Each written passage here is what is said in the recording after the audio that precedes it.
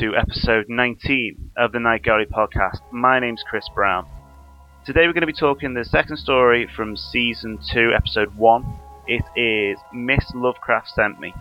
Now, if you've been listening to the podcast, you'll know I've been building up quite a lot to my biggest bugbear of the show, the very short, Jack Laird scripted, jokey little filler stories that litter season 2. There's 14 of them in total, so it's not as bad as people sometimes make out, but there's 2 in this episode, and they are brutally awful at times. So, let's get a start.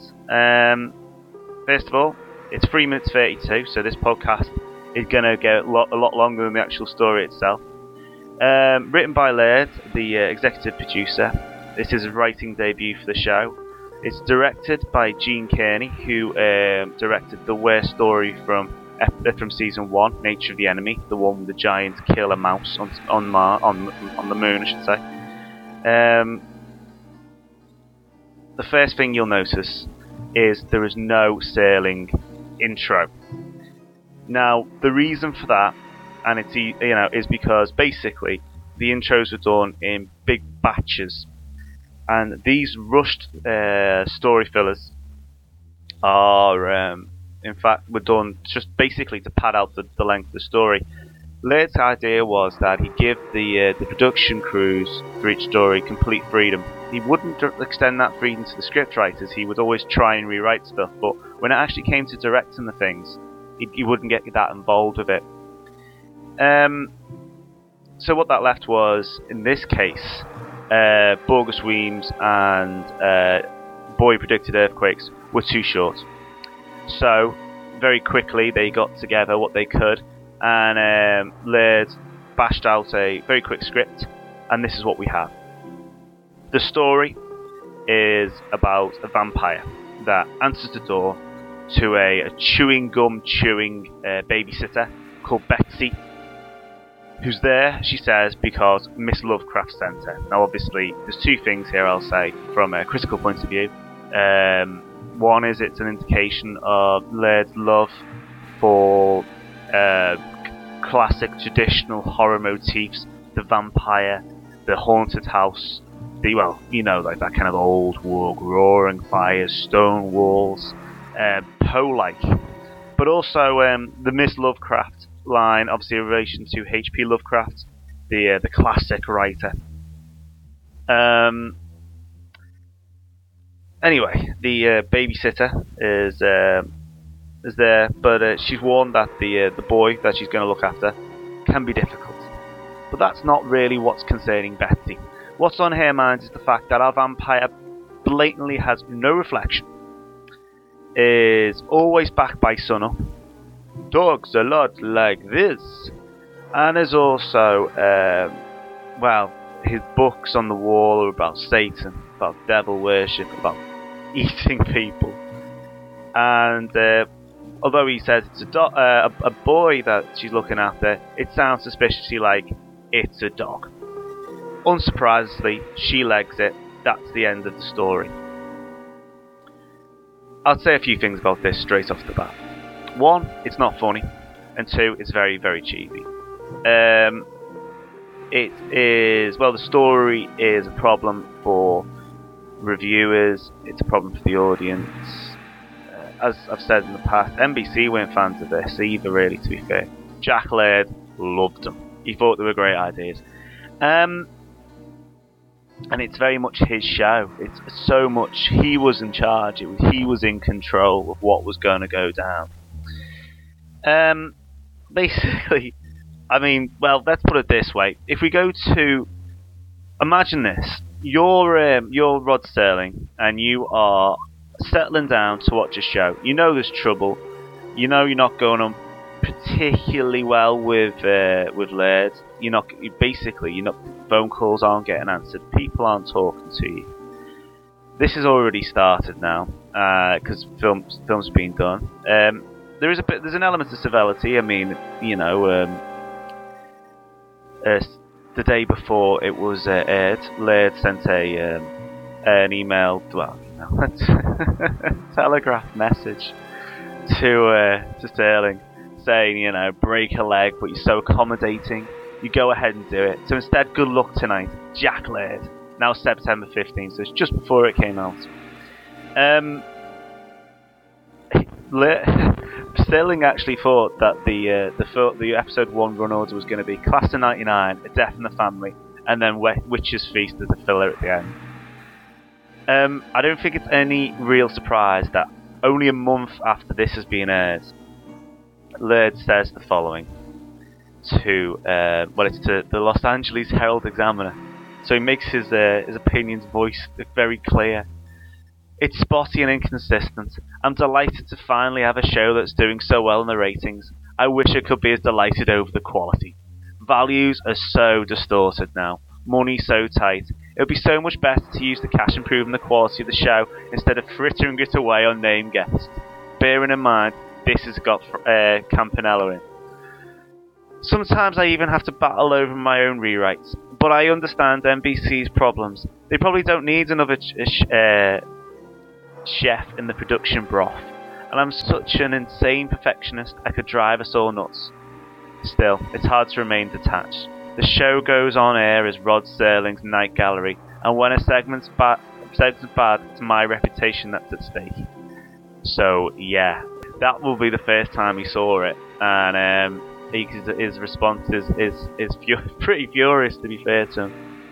I mean, this has to be what he's talking about. If not this particular filler, then certainly a lot of the others.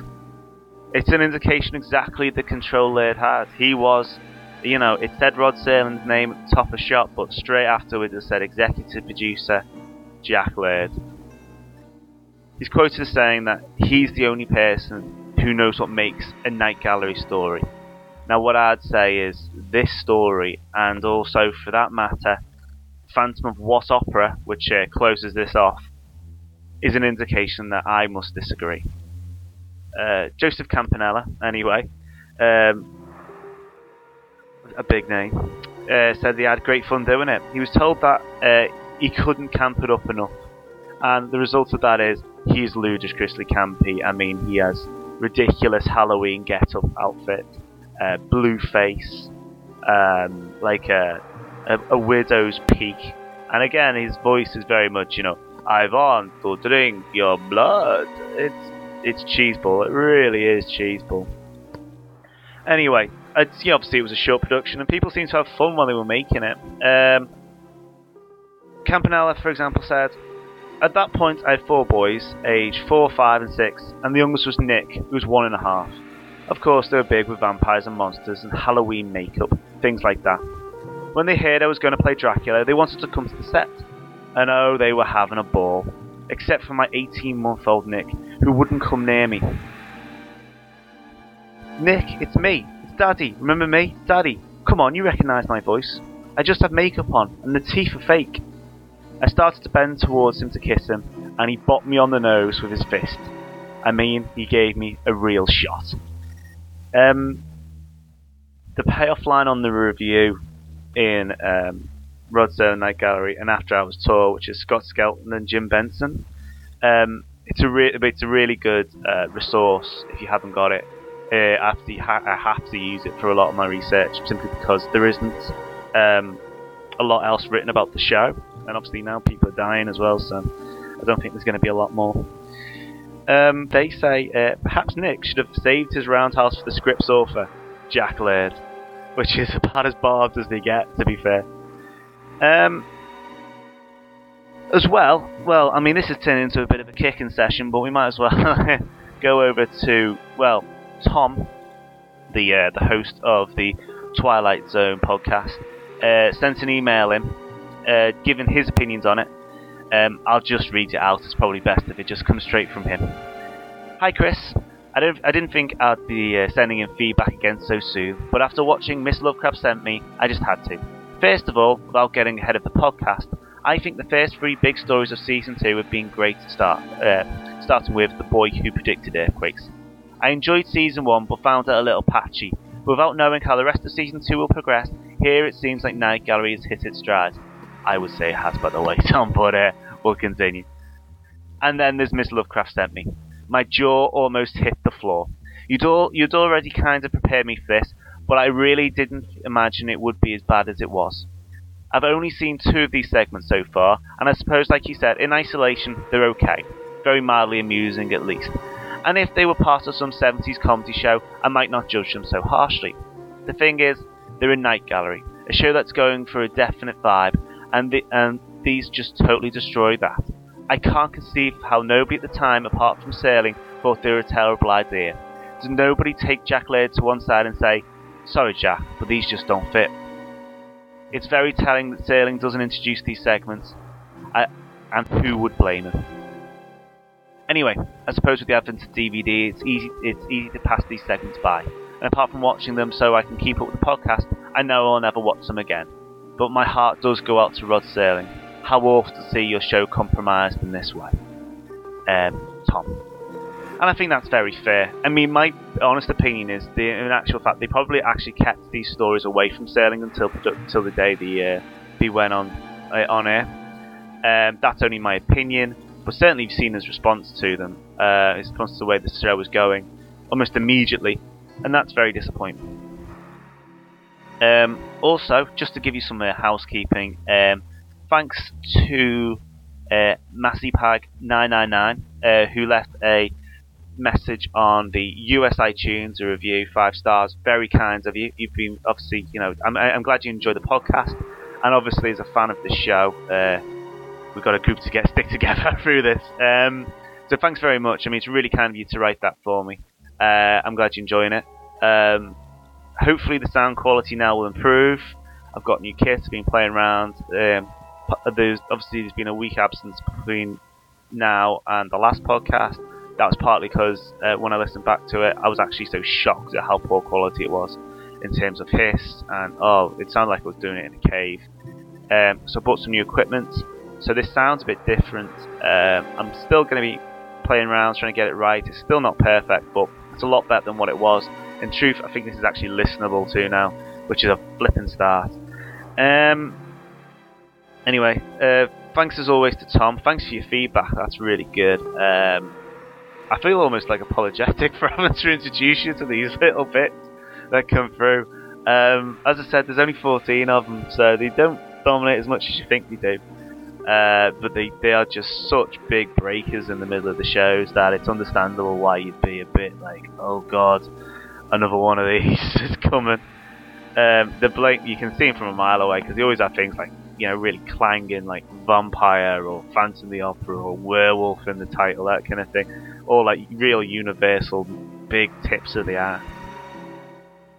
Anyway, next week we are going to be dealing with The Hand of Borgus Weems, which is a bit different. It's I quite like it. Again, I was talking about the After Hours tour, but they're not so keen on that story. But I think a lot of people do enjoy it. I mean, I really like it. So we'll go to that next week. So I'll try and get both sides of the argument about why it's good and why some people dislike it quite so much. Thanks to the Night Gallery Twitter feed, who is a great bastion of the show. An ambassador almost, getting people involved, getting people talking, pushing people who are chatting about Night Gallery towards what I'm doing. Thanks. I just hope I can get the quality as high as I want and make sure it's a really good show for everybody, something everyone enjoys.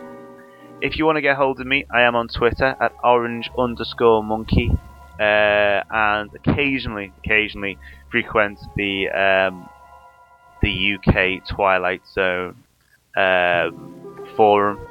The best way to get to that, well, I can't remember the top of my head what the URL is for starters, so the best way to get to that is through our own website, dimensionxradio.com.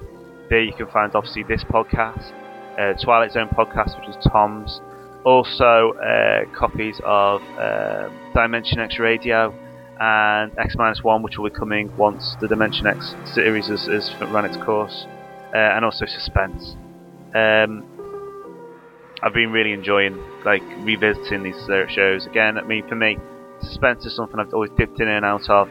I know it's going to be quite patchy, but when it's good, it's very good. Whereas Dimension X is just consistently brilliant, and surprising how dark some of these stories actually are. Anyway, I will speak to you next week for Hand of Borgus Weems.